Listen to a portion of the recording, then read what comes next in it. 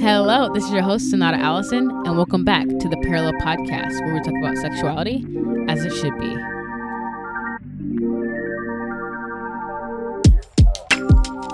Hello, everybody, and welcome back to the Parallel Podcast. So, as you can see, I have the Jay Stringer on the podcast. I was literally thinking I could end the whole podcast on this episode. I actually thought about it. I'm gonna be honest with you guys.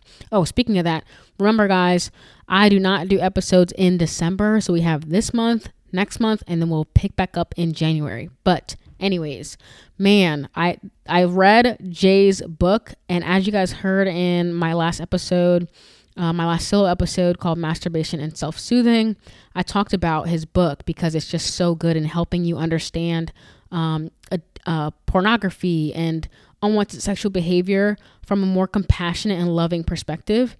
So it's an honor to have him on the podcast. You'll hear me say that probably like 3 times throughout this episode, but so insightful, so much to learn. I would encourage you guys to even sit down with different pieces of this and write it out, journal about what you're learning, because he's so helpful, such a great teacher. So that is that. So before we jump in, I want to remind you guys of the free virtual event that we're doing called Godly Pleasure on November 1st and 2nd at 6 to 9. That's Eastern time.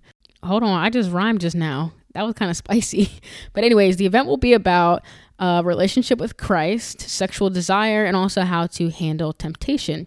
So if you'd like to join, you can go in the description of this episode and click the link where we can do a pre-call, or you can just DM me the words God's plan and join that way. Looking forward to chatting with you guys. All right, without further ado, let's get right into it. Righty, hey Jay, how are you doing today? Hi, Sonata. I am doing great today. How about you? I'm doing well. Thank you for asking. So when I have a new person on the podcast, I'm asked them this question or something similar to it. What is something you believe to be true about God and why? It's a great question.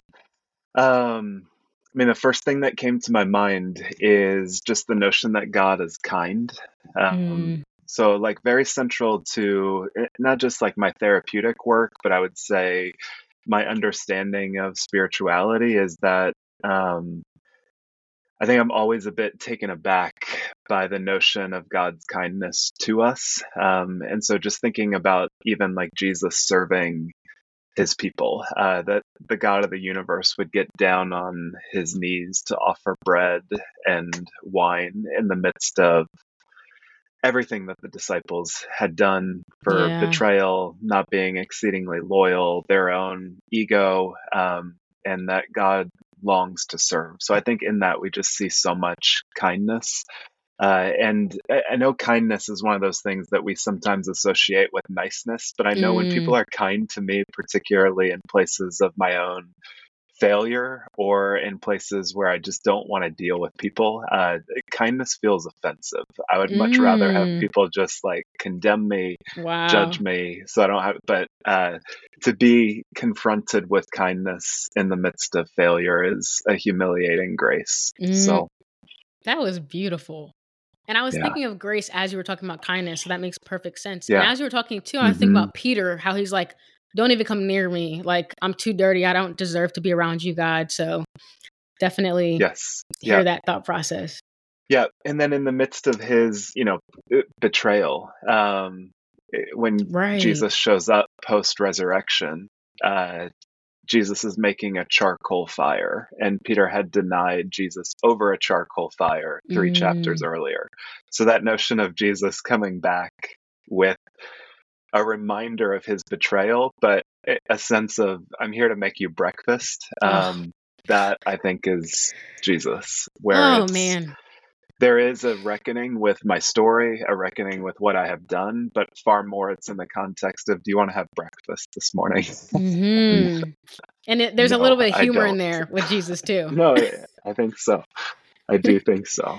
Awesome. Yeah, I feel like as I've gotten closer to the Lord, I'm like so much closer to the brink of tears just talking about how good he is. So Ah, man, Hmm. that's so good. But so before we start, I want to give you your flowers because your book, man, I don't remember any authors, any like celebrities' names, can't put the face to the name, but Unwanted, Jay Stringer, it's you and Gottman that I can remember the names of authors.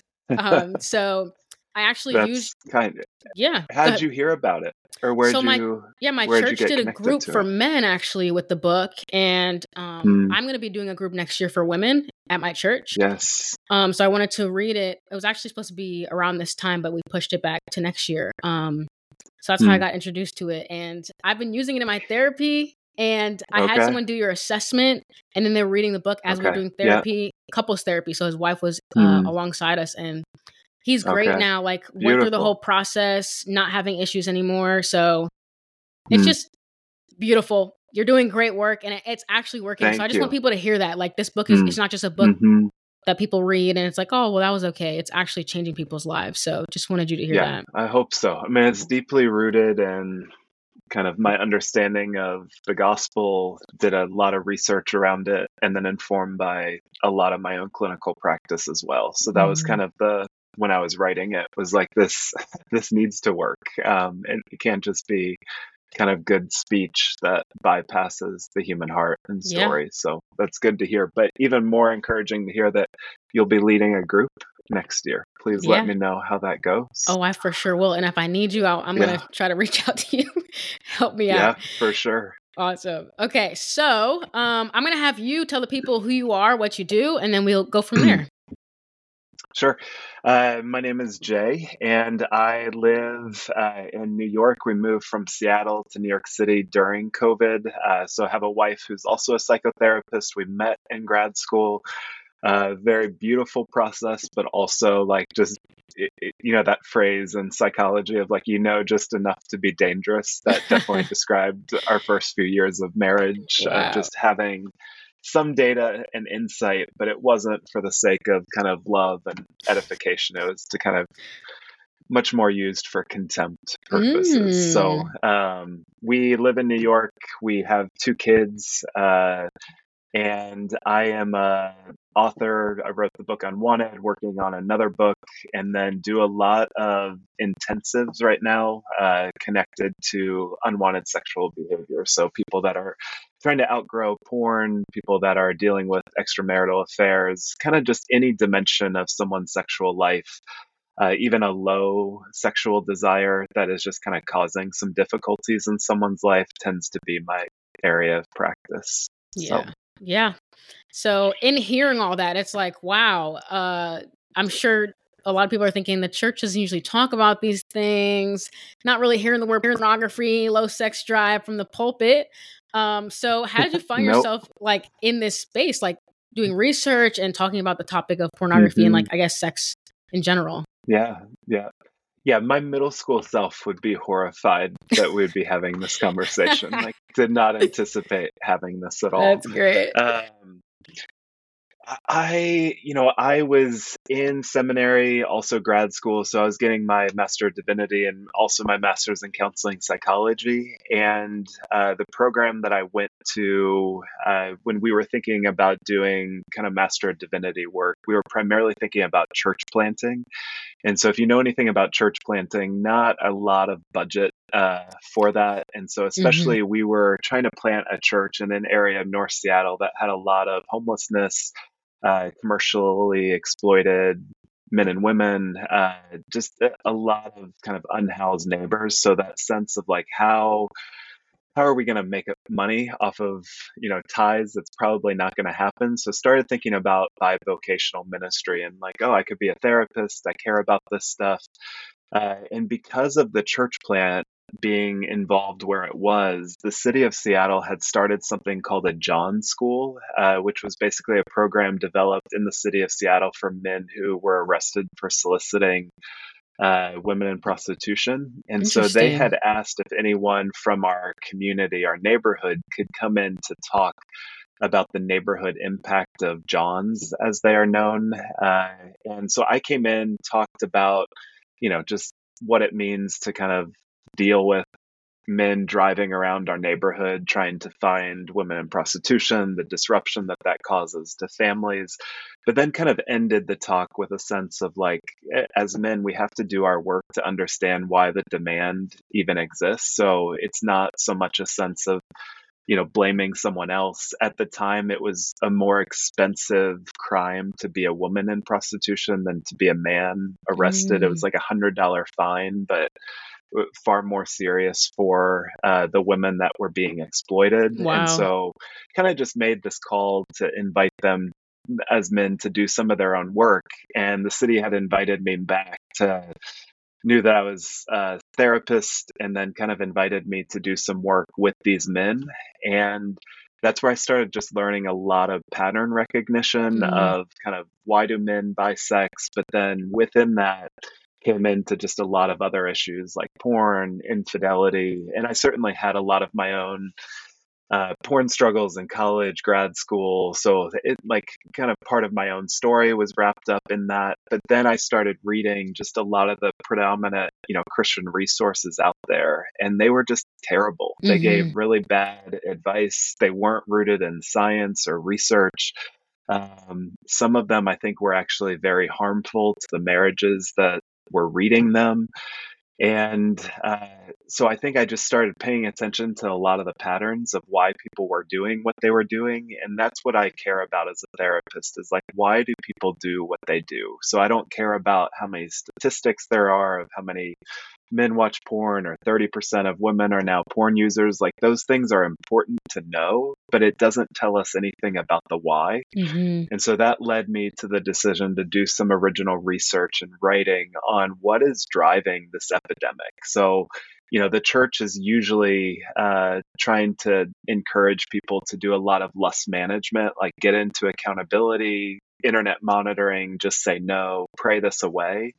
And it just does not work at all. And so trying to really think about how do people really get free from this? And so that was the decision to do research of what could we learn about people that were struggling. So we asked a lot of questions about family of origin, adverse childhood experiences, and the specifics of the types of fantasies that people seek out on the internet. Like what type of porn? What's your Google search? So uh, Very fairly, invasive. not, very invasive. But just like trying to understand how does all this stuff fit together. Yeah. And then we led that research project. And basically, the thesis of what we found is that unwanted sexual behaviors are not random. They are a direct reflection of the parts of our story that remain unaddressed. And so the implication there is that the sexual difficulty that you are facing right now is a roadmap to healing and growth, not this life sentence to sexual shame or addiction, as is often presented. So I think that this is a hopeful message, but it's also rooted in, I'm not trying to bypass sin or unwanted behaviors, but I'm trying to say embedded within the difficulty, embedded within the sin, are clues to the healing and growth that we need to begin. So, Yeah. And I have never read a book about this topic from such a gracious and loving, like it felt like a warm hug. Like that's how I hope people mm, read it and feel mm. like you are being held, but also being held accountable. So I think you did a good job of bridging those two things. I've never heard it put that way. A warm hug. Yes. that's Yeah, how I because I mean, I experience it. hope people do have that sense of like that they are being known, and that's, I mean, Right. that's been part of the delight of being an author is you get these emails from people that are saying like, this was the first time that I felt like you were either reading my mail or you were the first person to kind of really understand or put language to things that I had some suspicion that this is probably true. But that sense of being a warm hug is really what we need, is that sense of attunement of someone can kind of see with empathy into a difficult situation that I'm experiencing and sees me not with eyes of condemnation, but with a sense of curiosity about why the problem is present. And I mean, that's what the gospel's about. That's what good parenting is about. That's what good friendship is about. Yeah, yeah, and you did all those things. But as you were talking too, the assessment did a great job of like Mm. really like laying things out for people and helping them know like how can I actually get helped now? You've shown me I'm Yep. naked now, right? But like how can I be helped? And that really helped my one client that I was Hmm. talking about earlier. Obviously I talked to him about the things he might not need to share with his wife and being mindful because it's very like, Yes. you really know with that assessment. Yes. Yeah. Yeah, but Yeah, and we want with that assessment, we wanted people to have some compass headings because if you, let's say your clinician or your therapist or your pastor isn't used to having these conversations and you don't even know where to begin, that assessment is just a really helpfoul tool. It's not going to get down to the dirt of someone's life, like into the ground level, but it is going to do like a 10,000-foot flyover, and it's going to say what are some major themes in your life that might be driving some of what you're dealing with. And mhm, then it's up to a good clinician like you, good pastoral counselor, to be able to say, okay, like there were some high rigid scores within your father relationship with your dad, or maybe you mentioned this kind of experience of abuse or trauma. Let's dive a little bit deeper into that. So think of it as kind of compass headings and kind of give you some language for what might be driving yeah, and I think it did a great job of that. it. And he was able to even recall some of the language. And he come to the session like, I was reading this, and he woke his wife up like, you Mm, need to read this. So he was really engaged, like that's really, funny. really grateful for the language you've given him and the understanding that Mm, you've given him about himself. And in addition to that, you naming it Unwanted. At first, I'm like, but what if they want to? I think that's the hard part with like an addiction to pleasure. It's like I want to be pleased, but also I don't want to feel this way. So, what made you choose the term exactly. unwanted behavior or unwanted? Yeah, Yeah. unwanted.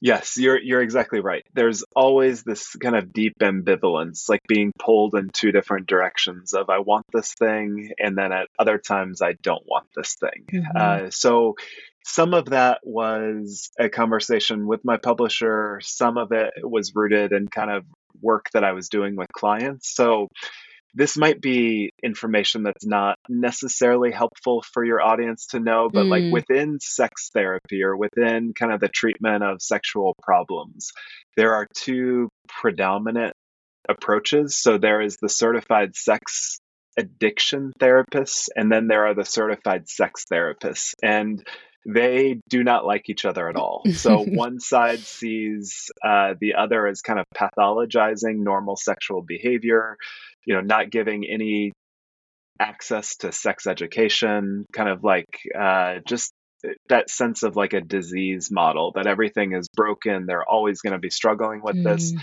And then the other side, the addiction side, critiques the sex therapy side for just being far more permissive, not asking challenging questions, letting people get away with denial, possibly normalizing particular sexual behaviors.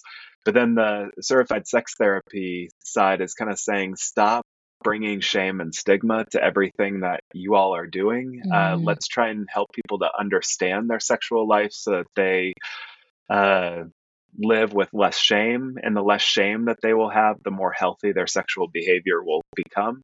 So there's truth on both sides, and there's also binaries and dogmatism on both sides. So mhm, in my approach, there was like an attempt to kind of carve out something of a third way, where I don't want to pathologize all behavior and just name it as an addictive, compulsive behavior, but I also don't want to dismiss sexual problems as like irrelevant. mhm, And sometimes there might be good insight that certified sex therapists provide, but they don't actually provide a developmental path of, okay, here's the meaning, let's minimize the shame. But then I'm always like, but then what? Like, what's the developmental model that you are working with to teach people how to outgrow behaviors or help them to understand why a particular behavior became appealing to them in the first place? So, Unwanted was kind of that attempt to be able to say, yes, there are portions of our life that we want, but then what I'm interested in working with is kind of that existential cry of someone that just kind of says, I don't want this at the end of the day. I look at the shame that this brings in. I look at the disruption that this brings to my marriage. I look at kind of like, I can't believe I wasted another weekend looking at porn. What am I Mm-hmm. doing with my life? And that sense of like, I want this, but at the end of the day, this is unwanted. So Mm-hmm. it was also a bit of a double entendre where, the more that you stay in these behaviors, the more that you can feel unwanted and undesirable. So not a perfect word, but a word that we had to pick because I didn't want to use addiction and I Yeah. also didn't want to just normalize it. But I think most people can get behind there's portions of my life that are unwanted and Mm-hmm. I want to be curious about those. Yeah, and I definitely that kind of sums up the struggle for sure. And I think as you're talking about shame and feeling unwanted by others, and also not wanting behavior, I Mm. think that's why it's kind of beautiful that you talk about uh, unmet needs and things like that. So, what made you include the chapter about like learning to love and care for yourself? Hmm.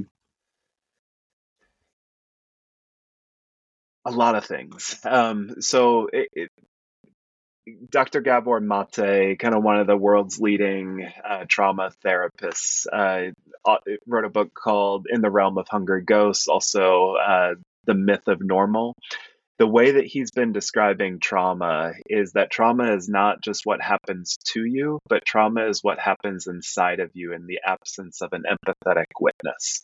So Mm, trauma is not what happens to you, but trauma is what happens inside of you in the absence of an empathetic witness. So in that respect, the trauma is not just kind of the classic big T trauma of, 9/11, Hurricane Katrina, a catastrophic life event. There are also traumas that we undergo that we didn't have an empathetic witness in the midst of being bullied, in the midst of being abused, in the midst of just kind of feeling like we really needed some support. And so I think a lot of us come from families, come from communities where we were not really seen or cared for. And so, in that respect, repentance is not about feeling like crap about yourself. Repentance is about caring for mm, the parts of your life and your story that were never cared for or addressed.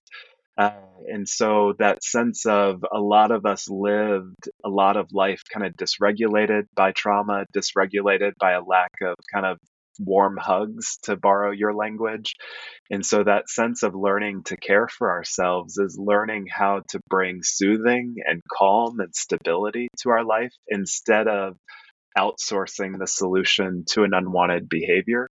So the more that we can develop that sense of kindness, movement towards ourselves with, uh, compassion, understanding, the healthier that we will become and the more regulated we will become. And so I think that's primarily when the wounds of childhood are healed, not so much through a therapist or having a good friend, but in our adult commitment to bring, healing and self-compassion to some of those wounds that we have been through. So mm. it's an essential component of not only healing, but also growth. Yeah, yeah, and that definitely reminds me of the second greatest commandment. Like, I feel like people go, I'm gonna Hmm. like die on this hill. I will die on this hill that the church needs to talk more about the second greatest commandment where it says to love others as yourself. Why do we not talk about Yeah. that portion? And I feel like a lot of churches are saying, I've heard someone say, "Oh, well, you already love yourself enough, so focus on like what." No, we're not spending enough Yeah. time on loving ourselves as well, and the Lord calls us to Hmm. do that. He commands us to do it, actually. So I love that Yes. you Yeah. included that as well. Hmm. Um, also, I you talked about sensuality as well, and that's kind of I feel like that's a trigger word for sure. Like, oh, we're sensuality. So can you talk a little bit about like, do you think that God actually wants us to be sensual, and what does that actually mean? Hmm. I do think that God wants us to be sensual. So, I mean, I think like just even when we think about, uh, there's a couple different categories that I would go to. The first would be some theologians will talk about how sex is taken from this Latin word secare, which means to sever, to amputate from the whole. So the image would be like, think of like a tree that you just kind of rip off a branch from. In the Old English, you would say that I just sexed the tree. So sex then is this awareness that I have been disconnected, and part of the way that I go about reconnecting. So these theologians will distinguish between sexuality versus genitality. So, like Ronald Rolheiser would say, when you're at a funeral and you see this widow crying, that is an expression of her sexuality, because it's a sense of like this place of union, this place of deep intimacy and belovedness has been severed, and the tears are an expression of a longing for reconnection, to be one again.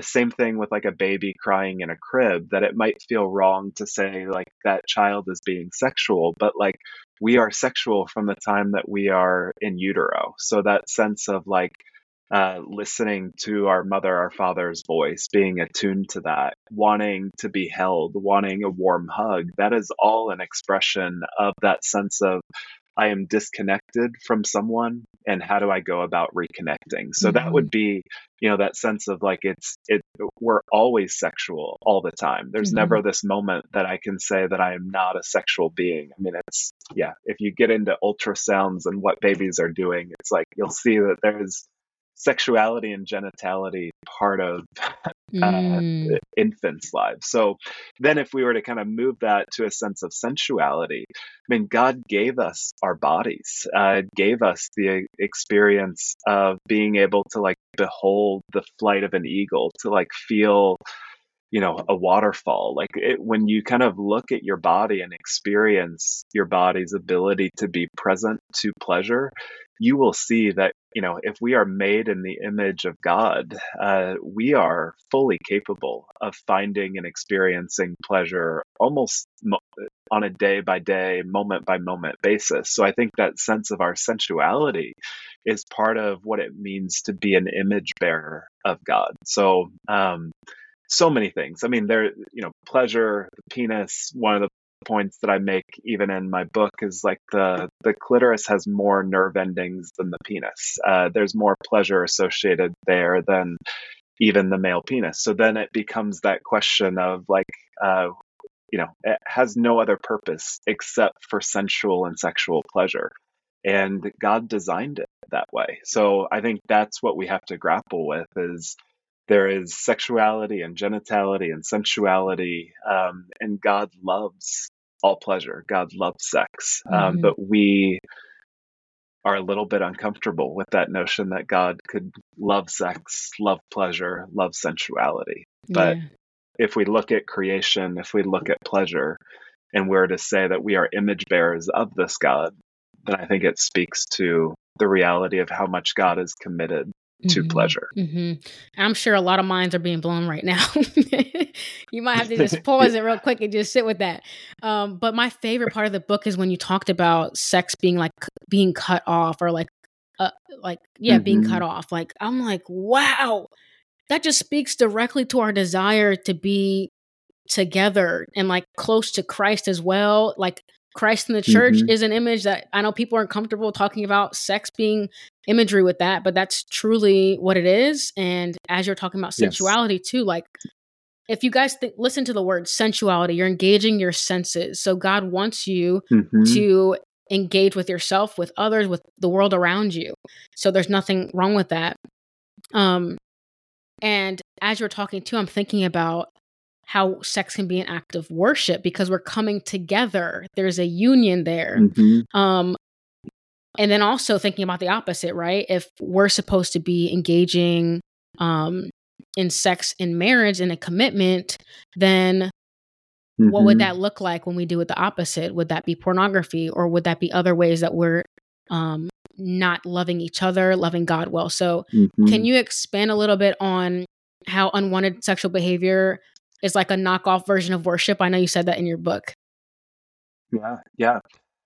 Yeah, I'm trying to think what I was saying in the middle of that. But I think, if worship is kind of concerned with a sense of like memory of like we remember the saving and redeeming acts of God. So that would be worship. Worship is also about like where do I put my trust in the midst of when all around is fallen and I don't know where to go. I look to the hills and where does my help come? My help comes from God. But then it's also, we know that worship is part of our lament.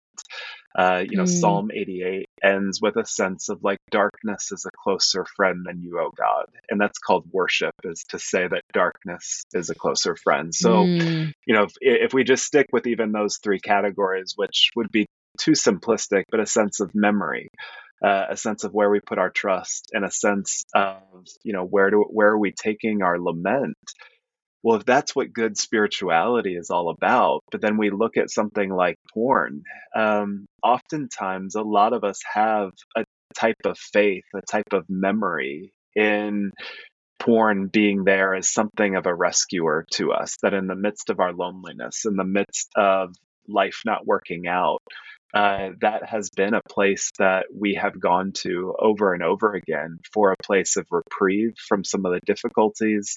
And then we move into that category of trust. And, a lot of people trust in porn and trust in unwanted sexual behavior to get them through a fight in their marriage, the loneliness of their life. And then if we move into that other category of, lament, we don't have, our churches are not places of lament. Like mm, I can't remember the last church I have been to that really invited me to wrestle and to be angry with God, and to say to God, darkness has been a closer friend than you. Where have you been?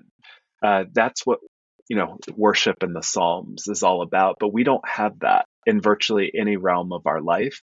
But where people do go with a lot of their lament and their anger is to unwanted sexual behavior. So that's where I'm saying, like, if worship is about those themes of remembrance and trust and lament, and we don't have good places in our lives that are inviting us to remember, that are inviting us to trust, that are inviting us to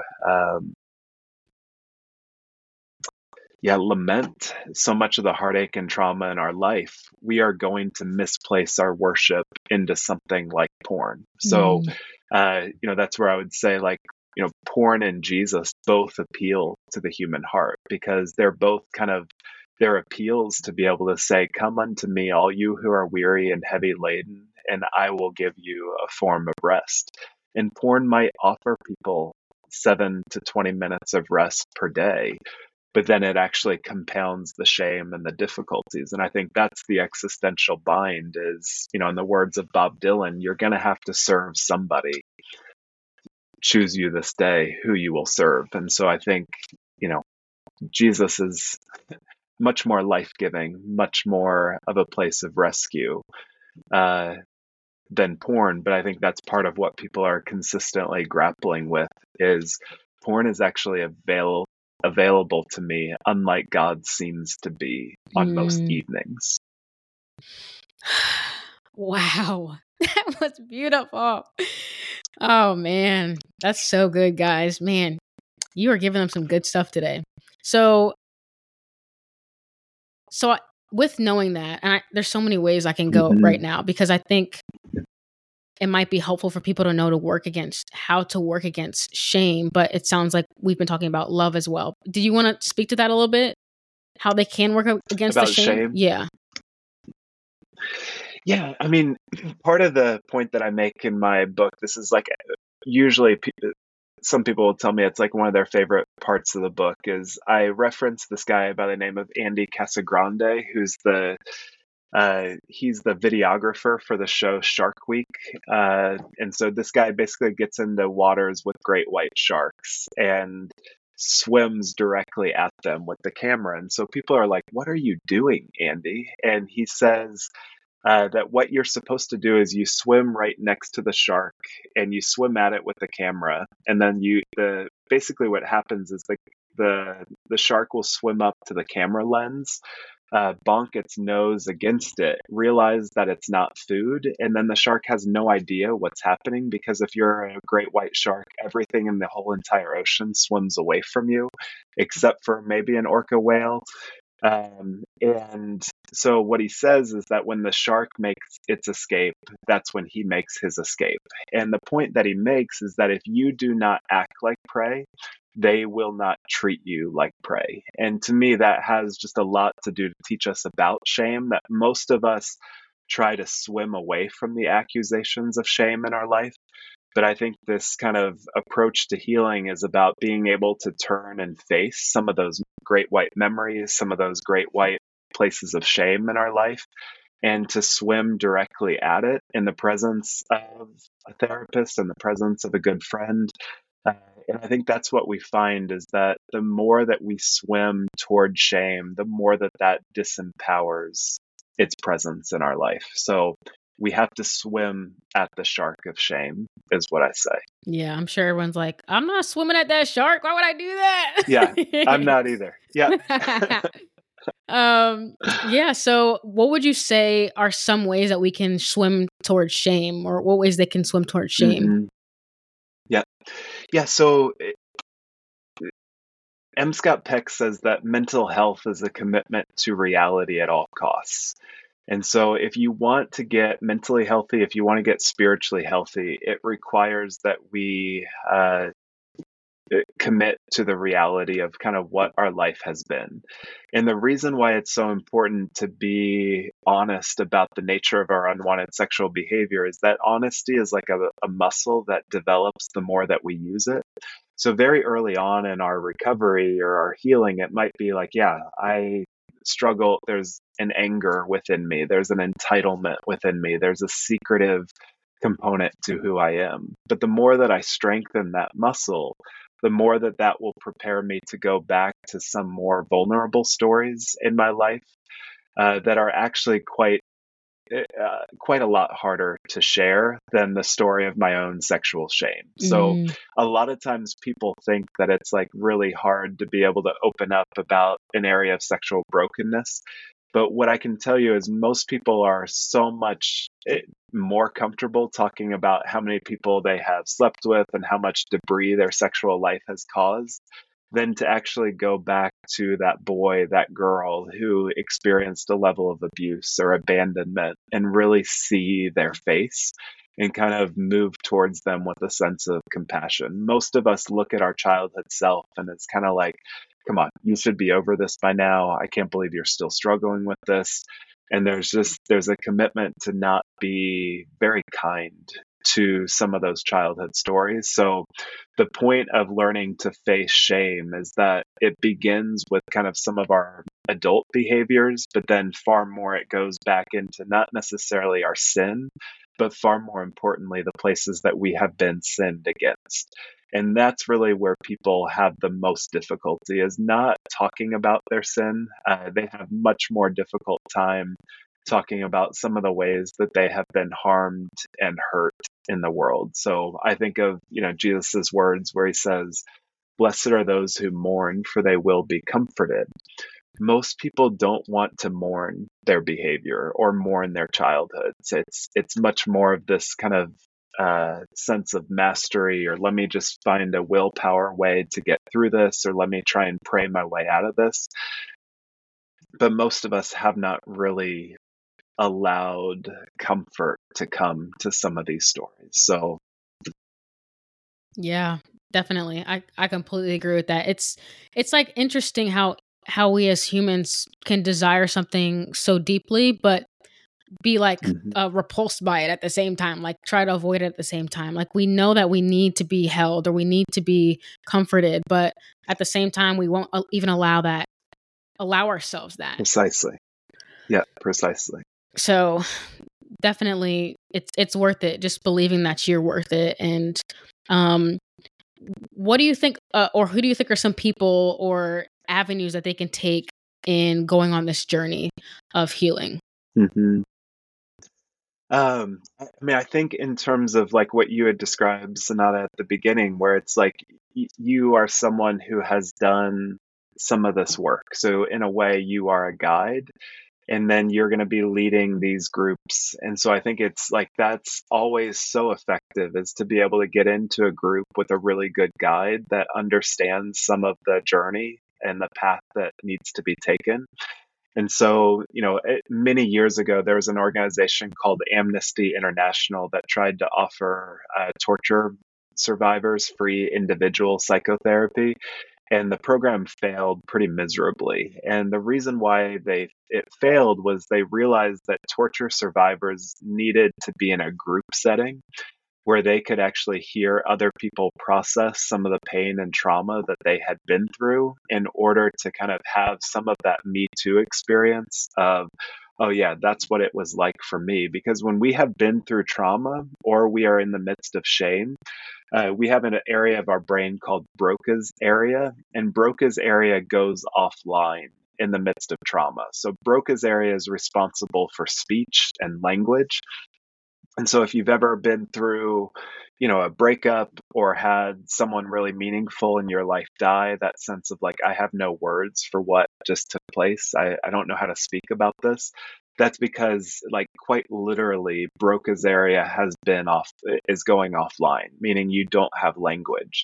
So when you go into these groups and you hear other people bring language to realities that you probably have never named before, about your mom, about your dad, about your childhood trauma, and some of the intricacies and secrecy and deception of your behavior, you're going to be like, whoa, I thought I was very unique within this, but it turns out like all of us have pretty complicated mothers and fathers that we have to deal with. All of us have areas of our own shame and secrecy and deception that need to be brought into the light of day. And so I'm all for individual work. I think it's great, but I also think like being in groups and in communities are so effective as well. Perfect. Yeah, I definitely agree. Um, I don't remember who said this, but many, I feel like therapists say this, but basically you were hurt by people, so you'll also need to be Hmm. healed by people as well. Something similar to that. Yes. I'm paraphrasing. They said it way better than me. Yeah. Um, No, it's paraphrased so many different ways. Like, yeah, what's hurt in relationship needs to be exactly. healed in relationship. See, there you go. You got it. Um, No, we are hurt in relationship and healed, and that's the dilemma. I forget. I think it's like a Harville Hendricks phrase, but okay. don't quote me quoting someone else Yeah, on that. don't quote us, but you get the gist of it. Um, Yeah. but that's definitely really good. So, if you were to see a person who has sexual integrity in this arena, what would that person look like? What would they be doing? What would their life look like? Hmm. What does that even Yeah. mean as well, to have sexual integrity? Yeah. So a lot of times, people tend to think about it, like, if I could just have sexual integrity as kind of the absence of sexual brokenness, meaning like, oh, I've gotten 6 months without looking at porn, or I've been, 5 years without an extramarital affair. And so they usually think about it in terms of like the absence of a behavior. And I think the problem with that is, like, when you think about something like Galatians 5, where it says it is for freedom that you have been set free. Like, freedom from sexual brokenness is important, but far more the question is like, what is your freedom for? So I meet a ton of people that come out of recovery programs, and they're like, Jay, I've been sober for 6 months, for 3 months, for 5 years. And here's the meetings that I'm going to. Here's my track record of all the great therapists that I've seen. And then they arrive at my office, and there's just like a sense of deadness to them. Like, there's no life. And so part of how I've begun talking about them is like, it's like you just took me into your backyard and you're saying like, look at my backyard. There's no weeds anywhere. And then I'm like, but the elephant in the room is that like there's nothing in your backyard but dust. So like, Mm, why are you proud of this? So like the point is actually to make a garden that you can eventually eat from. So are there going to be weeds to pick in the service of that garden? Yes, inevitably. But that's what we want to grow. So when I'm looking at sexual integrity, it's not so much like genital integrity, but far more that sense of like, are they coming alive? Are there places that they are going back to find healing? But far more that question of what do I want to do with this one wild and precious life that I've been given? And do they have a sense of longing? Are they pathologizing their desire, or are they actually setting their desire free to pursue things that bring beauty and sensuality and life to them? So that's what I think in terms of integrity is not so much the absence of a behavior, but far more the presence of life would be the first category. And then the second category is from a guy by the name of Johann Hari, and he says that the opposite of addiction is not sobriety, it's connection. And I really like that, that the opposite of addiction is not sobriety, it's connection. But the only nuance that I would make is that I don't think it's just a connection to other people.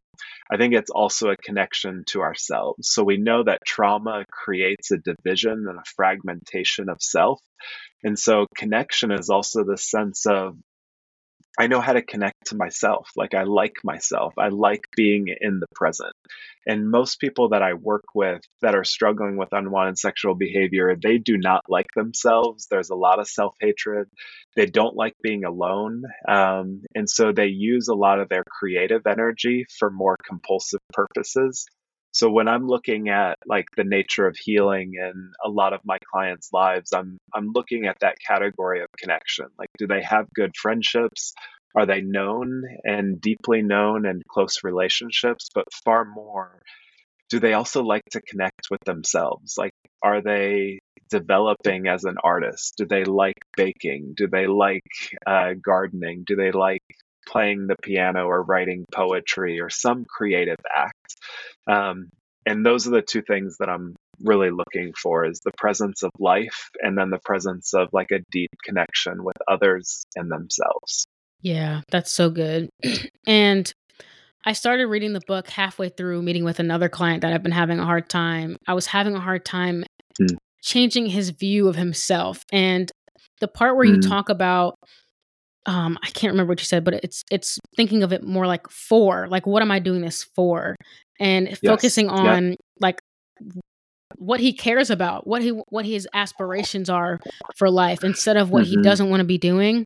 That definitely was so much more helpful for him too. Now he definitely is still struggling with, going back to seeing himself shamefully Hmm. and stuff like that. But when he is focused on things that he's aspiring to, compared to talking Mm, about his shame, you can see the change in his face.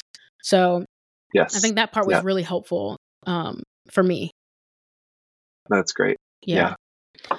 So, all right. Is there any last things that you want the people to know? Anything that you think is really important for them on their journey with pornography or just sexuality as a Hmm. whole?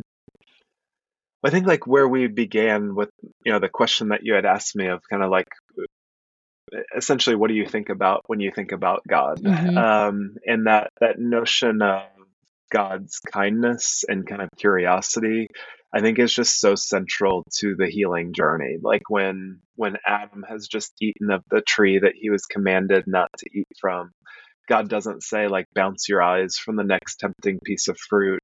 God says like, "Where are you?" And then to one of my favorite questions in the Bible, when Hagar has been traumatized by the first family of our faith, has just been severely mistreated by Sarai. Abram abdicates all responsibility, lets the abuse take place, and this teenage female Egyptian slave is on the run from the first family of the faith. And the angel of the Lord finds her and basically says, "Where do you come from? Where are you going?" And I don't really think that most of us think that that's the experience of God in our lives, is this kind of God, the angel of the Lord, coming to a place of trauma, coming to a place of abandonment, and saying, "Where do you come from? And where is it that you want to go with your life?" So, in all of those examples that I just provided, God comes, or the angel of the Lord comes, with a level of questions that are really meant to draw out this sense of what's your story? Where do you come from? Where are you going? And so I think if we're hearing the voice of God in our life, it's not a place of judgment or condemnation. It's really drawing us to deeper reflection about how all these behaviors came to be.